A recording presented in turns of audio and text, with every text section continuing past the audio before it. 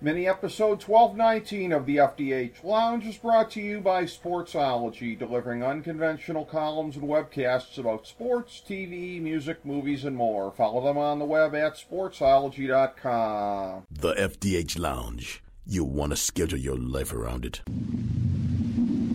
A long time ago, on a gloomy, wet Cleveland spring night, two men stand alone amidst the late-night drizzle. Their voices echo across the vacant station parking lot as they debate the merits of the great American radio show that have been missing for far too long. On that night, an idea was born. That idea became the FDH Lounge.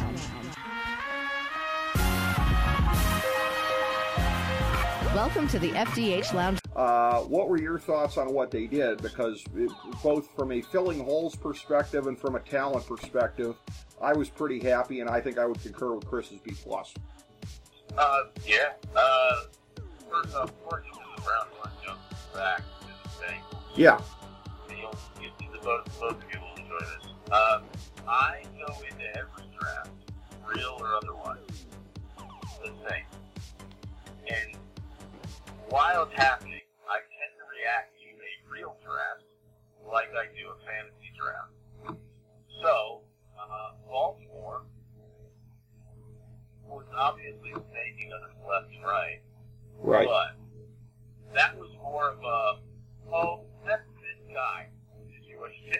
Right. Every time they pick somebody, and I'm drawing a blank here, if you can pull it up, they really... Matt Bouquet. You're thinking Matt Bouquet out of Texas A&M. Right. Yeah, that was one of them. And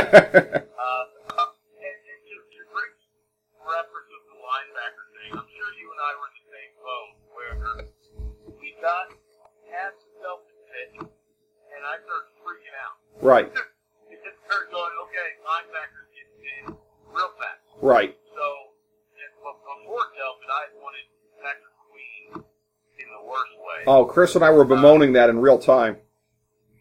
And so when they got Patrick Queen, I said, oh, here we go. Yeah. And then Patrick Queen, J.K. Dobbins, Hunter Bouquet, Devin DuVernay, who I really didn't need him, but he was a player I like. And Malik Harrison was the one that really took my grip. I was at a place where I was looking between, at that point in the draft, the kid from Wyoming, the kid from Appalachian State, and then Malik Harrison. And then even Zach Bonnett at some point in there. And not getting any of those really started to freak me out, so that when they got Malik Harrison, I literally threw the papers that were in my hand and walked into a different room. But what I wanted to say is Baltimore was a this guy, whereas Cincinnati was the bane of my existence throughout the draft, from the show, and just to get a snake perspective, because I believe they're the ones that got Logan from Wyoming. And granted, I didn't care about Joe Burrow. Every other pick they had seemed like somebody that I wanted, specifically for the Browns. Now, getting into the Browns. I had Jedrick Wills. I think I was teetering the last week between him and Worse. Mm-hmm. And now that I'm looking back on it, I think I would have been a little stressed out if we'd gone Worse, because he's got some technique issues that really make me cringe, consistency concerns. And then I went back and watched Wills again. Once you see Joe Thomas completely nerd out about an offensive tackle, you have to reassess where you're at on that. Mm-hmm. So I had him somewhere between like 2A and 2B. And then the more I look at that kid, the more I see exactly what Joe's referring to. He does everything well, and he doesn't let defenders get the better of him, which you do see from time to time on Works and from back then. But I'm in love with the Wills pick right now, and I have zero hesitation on him moving to the left side and insert whatever to a candid insert that you like there. But I have no concerns about that whatsoever. Now, while in hindsight, I can look back and say, look how phenomenally brilliant the trade back from 41 was. can accept that now. Right. But that's done. Knowing that you've got to get an impactful, immediate starter at safety or linebacker at that spot. My immediate Brown-centric brain went to, oh crap, we just lost Delphin. Right. And for them to go back like 9 picks or whatever it was, knowing darn well that it was only 3. Look at them. It was what? It was only 3. And initially when they said they were trading, I panicked. But once I realized that Rome dropping back from 41 to 44, and I looked at the teams in front, and I knew they didn't need a safety, I was like, at that moment, I went to heart racing. I went, okay, we're okay. Yeah. So yeah, getting Delphin was huge, because I think at that point there wasn't another safety that I was in love with, but there were about 3 linebackers I really liked. But I loved what they did there, and to Chris's point, it did display a grasp of personal discipline that we're not accustomed to. In previous years, if that's who they wanted, they would have just taken the 41 and just been done with it, and then we wouldn't have had that 5th round pick that very well may turn into something. Now, from there, it gets interesting.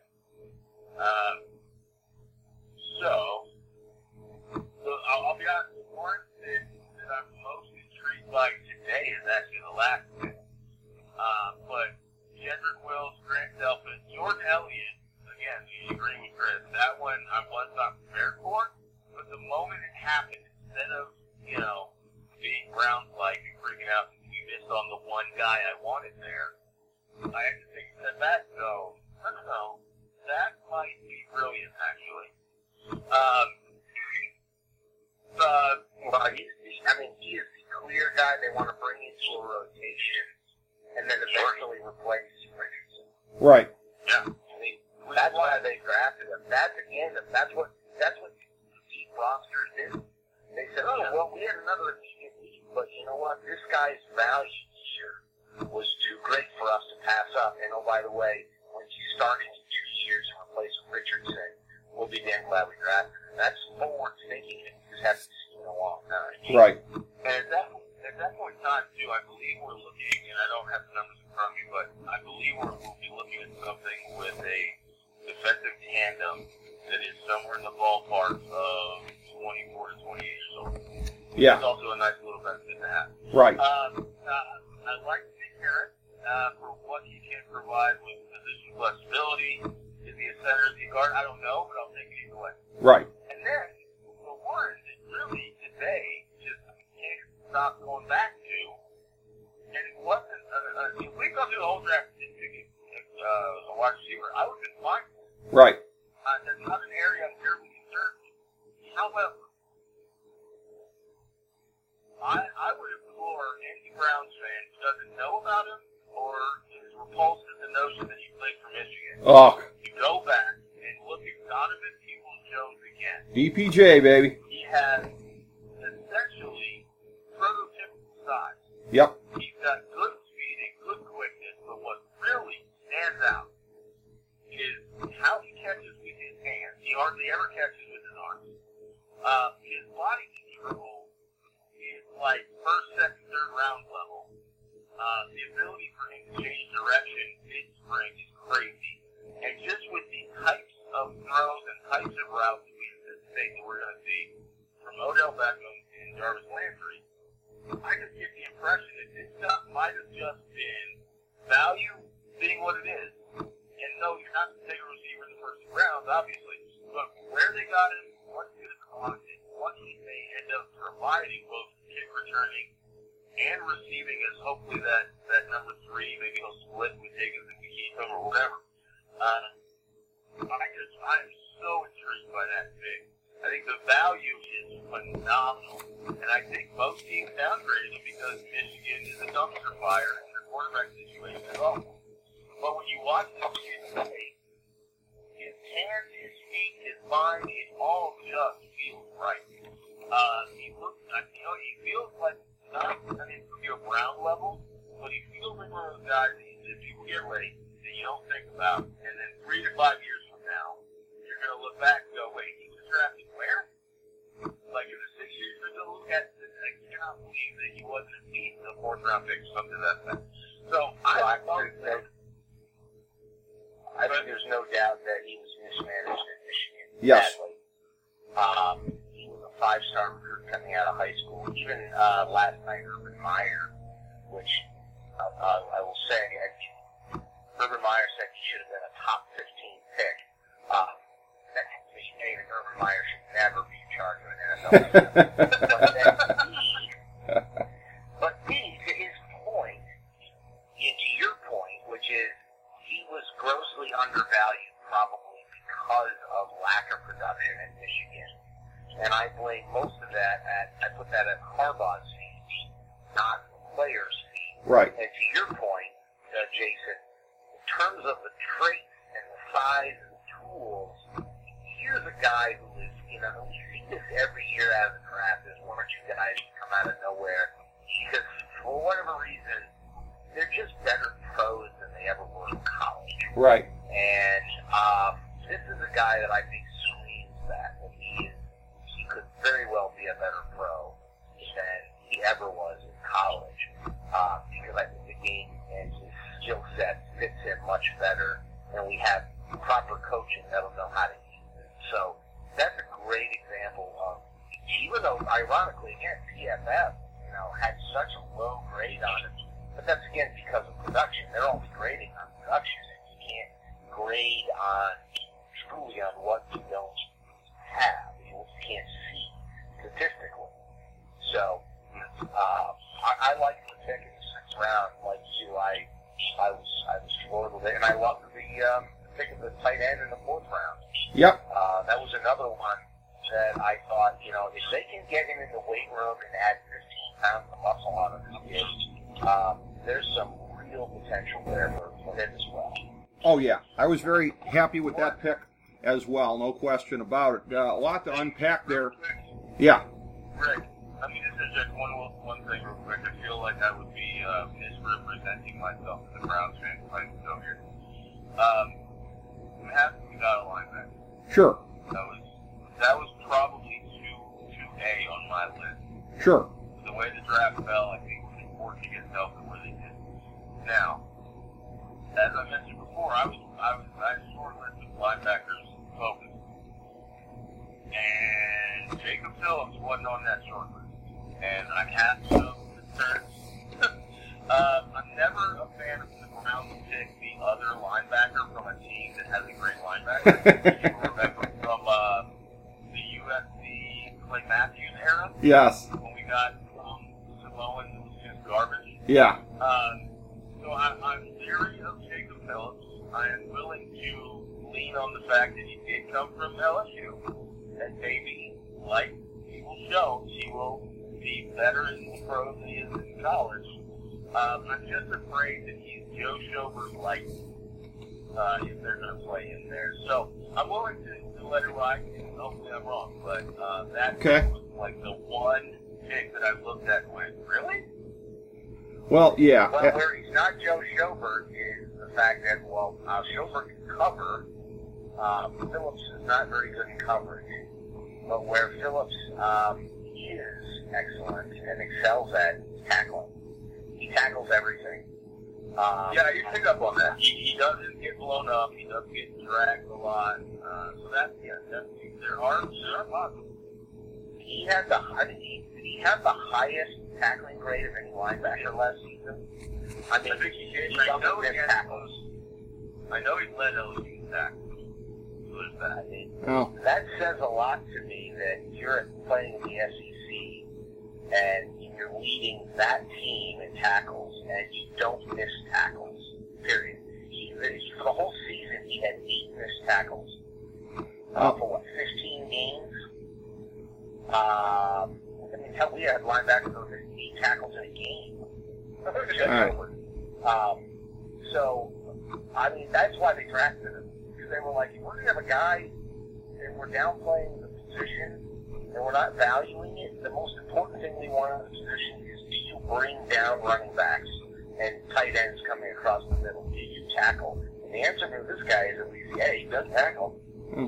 Wonderful. So we got the photo negative version of Joe Schobert. So we got that going for us. But all right. Well, as I said, a lot to unpack from what you guys both said there. A couple things. One, in terms of what school you come from, Ohio State or Michigan. I won't say who. A couple of my good friends, lounge dignitaries, were giving me the whole, I wish we'd have taken Antoine Winfield over the guy from LSU. So there was some of that which I just strenuously disagreed with. I guess I'll just leave it at that. The legacy stuff gotta go. It does. Put it on the curb, bro. Put it on the curb. Yeah. I mean, there's no room for that. Yeah. I got the other day from a friend about the nephew again. Yeah. Stop it. He's over the hill, never made it, but hey, look at who their daddy was. Yeah. I mean, now, that said, I wish the Cavs had found a way to get Gary Trent Jr., but nevertheless, speaking of which, I will say, Chris and I were saying in real time during the NFL draft when we were doing our Facebook stream, that 740 T-shirt that Joey Burrow is rocking, must get one of those. That is pretty cool. Got to get one of them 740 shirts to be sure. I didn't know what it was, but there was a hint there that I thought, that's the area code Athens. I know a couple guys are going to want that. Well, here's the funny thing. It wasn't the area code when we were there. I can't even remember what it was, Chris. Was it 513? 614. It was 614. Okay. All right. Yeah. It didn't even. That's how old we are. It wasn't even a 740 back then. But nevertheless, in honor of Joe Burrow and in honor of the alma mater, I gotta go get one of them sumbitches.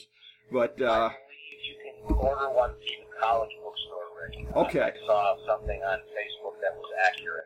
Very good. Very good. Well, what I want to throw out here also for you guys too is the flip side of the mirror here. I'm going to go bottom 5 in a couple of the different categories here. Top 75 players available. Bottom 5. We'll start at a tie for 27.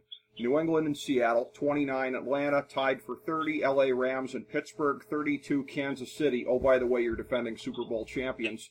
And looking at it for filling needs, 28 New England, and a 4-way tie for 29th, Buffalo, Green Bay, Indy, San Francisco. And then the mashup of the two rankings as far as top 75 and filling needs, 28 Indianapolis, 29 Seattle, 30 Green Bay, 31 New England, 32 Kansas City.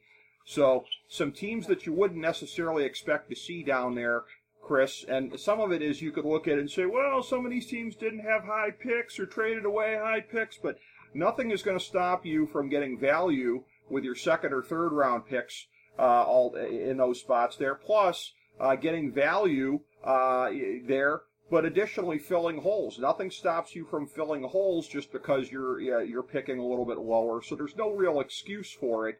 Just atypical behavior because, again, we're looking at many successful teams, successful franchises that didn't grade out well in our draft rankings for this year. Well, I think the one that's, I think for a lot of people would be surprising, Patriots, just because of their history and pedigree. But it's clear that Belichick has a strategy that's leaning towards next year. Right. And this draft for them was not about filling at all. It was, they probably had a board of best available and just stuck to it and could care less about anything else. Who are the best players? Oh, you're the top ranked player on our board?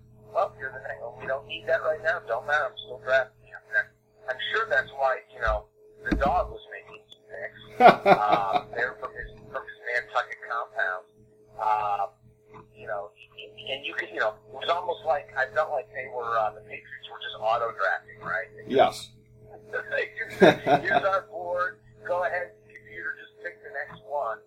And again, that's clearly a strategy designed towards next year. They're writing off this year. Not that they're going to tank, but it's clearly not their strategy in terms of redeveloping that roster in the long term. So I'm not overly surprised to see that. Certainly in terms of the fan base, they have enough wiggle room there to be able to say, hey, we're retooling. Kansas City, I was a little intrigued by. I liked parts of their draft, and then some of it, I wasn't thrilled with. I did like the running back at the bottom of the first first round out of LSU. That's right. Number aside, I know I mentioned you that night, he just reminds me so much of Evan Smith. Mm-hmm. Watching him this year, that's obviously an area of need for the Chiefs, and Andy Reid talked about how much he reminded him of, and was better than who was the kid he had in Philadelphia when he was there. Buckholter? He got out of Westbrook. Okay. The one he got out of Villanova. Oh, Westbrook, yeah. Yeah, Westbrook. He said he's better than him, so, reminded me a lot of Evan Smith. So I know that was one that a lot of, grading, they really gave a bad grade to. I know PFF hated that pick. But I liked it. I thought it fit for what they're trying to accomplish. I mean, look, when you're the Chiefs and all you can just outscore everybody on your way to a Super Bowl, do you really worry about Philly?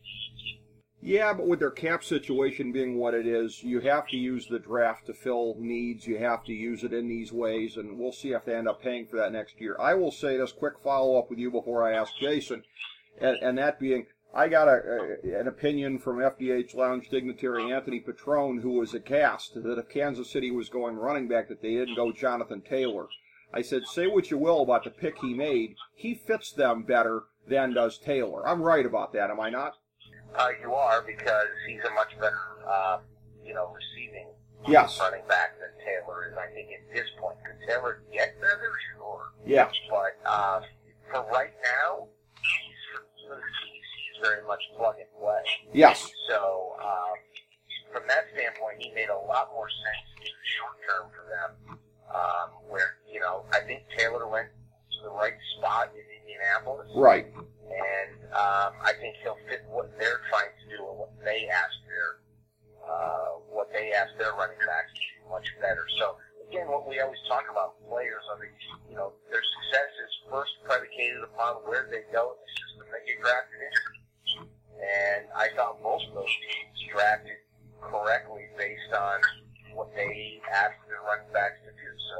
So yeah, no, I think he's a fit with Kansas City more so than Jonathan Taylor. Absolutely. Jason, how do you see it this year as far as some of the losers of the draft and some of those potentially including some teams that we've been used to seeing as winners on the field? Yeah, got a fair amount here.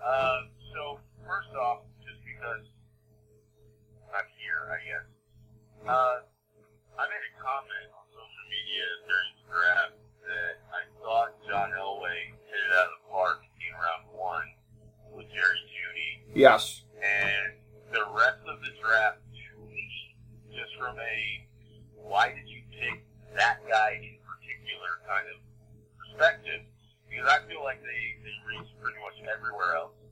I made the comment that John Elway looked like he was somewhere between phoning it in and letting the bet. Yeah. Or even taking a test, studying for the wrong test. Like, I wasn't sure what the heck he was doing. Now, that's not to say they're bad.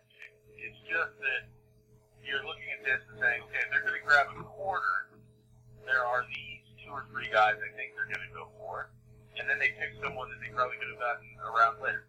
It's just strange. Kansas City, I agree. The running back's a nice pick. It's probably something that they desperately needed to figure out because the committee thing was only going to work for so long. Yeah, I agree that they probably aren't too worried about their picks because at this point they're probably just supplementing what they already have. One, that a lot of teams, there are a lot of, let's say, rankers or websites are down on, and I get it, but Indianapolis, I get that they didn't necessarily go after need, but I do like what they did. Jacob Eason was a nice value pick at quarterback. Big, strong arm guy that, isn't necessarily ready to go right away, but he could be nice in the future. But Michael Pittman he's big, he's nice, and Jonathan Taylor, I just feel like fits him so wonderfully. And I like Justin Black pick. So I thought they did really well, even if they didn't go in thinking that we have X number of holes that need to be filled. And then the last 2 that I've got for you are just funny, if anything. New England, I love Kyle Duggar, and I feel like he is about the most New England pick that was out there to be made, short of Ovechkin from Colorado, who just feels like a Belichick type receiver. Right. But he didn't go there. So I love those two things. But here's the funny part. I don't recognize a thought process, a logic, a perspective on any of their other picks. But because it's Belichick, who cares? He's going to find a way to make that work for his system. And if we're going back to he thought he went to bed, he actually killed it. So it's Belichick. Who knows the heck's going on? Right. And then the last thing I want to say is there was a prospect in this draft that wasn't being talked about a ton until very late. He was a guy that I really loved. And I actually thought if we're going to assume that New England's not going to sort of just do what they do and just eat whatever record they get and then come back all of these assets next year and just clean house and create a situation that allows us to compete in 2021, if we throw that away, I actually thought Jordan Love was tailor-made for Belichick. Yeah. So you think, like, wherever he goes, I'm going to like that pick. But I don't. I don't love it. What is Green Bay taking? First of all, let's just piggyback on the elephant in the room. Why are they taking a first-round quarterback if we're under the assumption that Aaron Rodgers still has at least, let's say, 3 years left? And I'm picking up on some rumblings that it might not be so much happiness in paradise over there. And maybe the relationship is strained to the point where they're going to move away from him sooner rather than later. Even if that's the case, I still have no idea what they're doing. So Jordan Love, I like the prospect. I don't love him going to a team that still has Aaron Rodgers. And I thought that they were going to address wide receivers early and didn't. So I honestly just don't have any idea what Green Bay's doing. Well, Nobody does. Nobody knows what Green Bay's doing. And they got my only F on the day. I think they pretty much had a dog picking their picks. It didn't even make sense. None of it made sense. Taking the running back out of Boston College where they did, and there's nothing they did that made any sense. It was just a fullback, and they were just all over the place. And none of it was need. I mean, they literally addressed 0 need positions.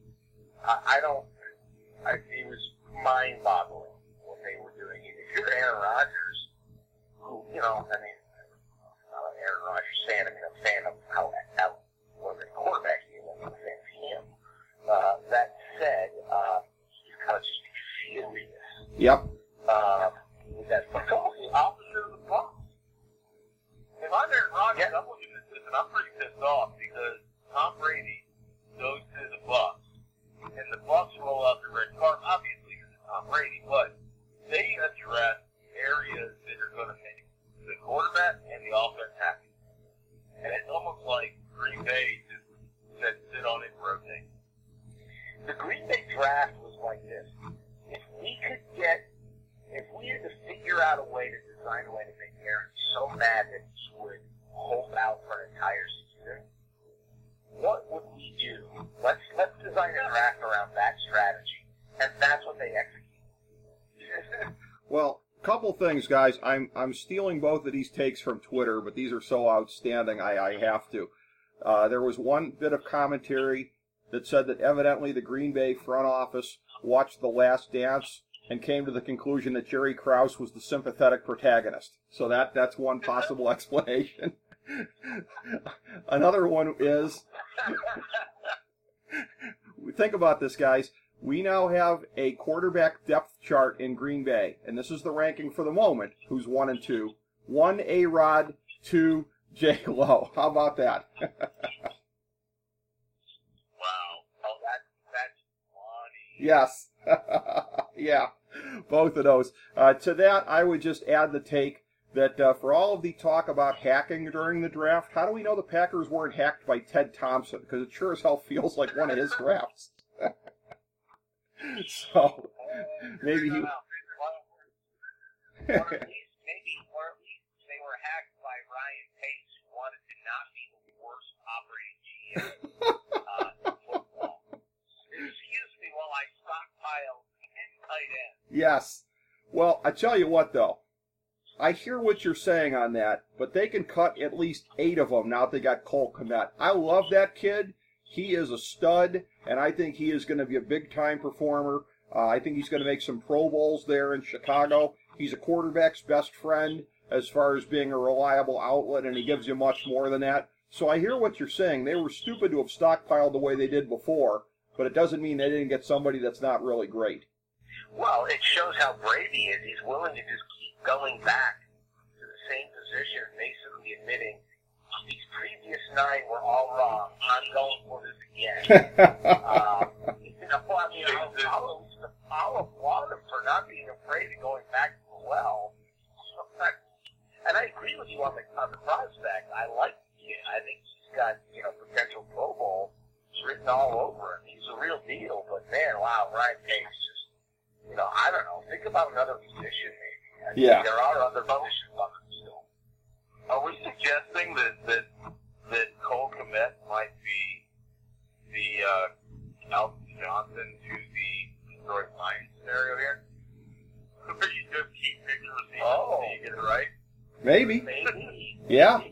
I mean, I don't know that I would put him in the same breath as Megatron in any other sense, but yeah, in that narrow, limited sense, yeah, that after the Charles Rogers and 5 guys named Williams in the first round and whatever, yeah, I mean, I think that might be, you might hit on that.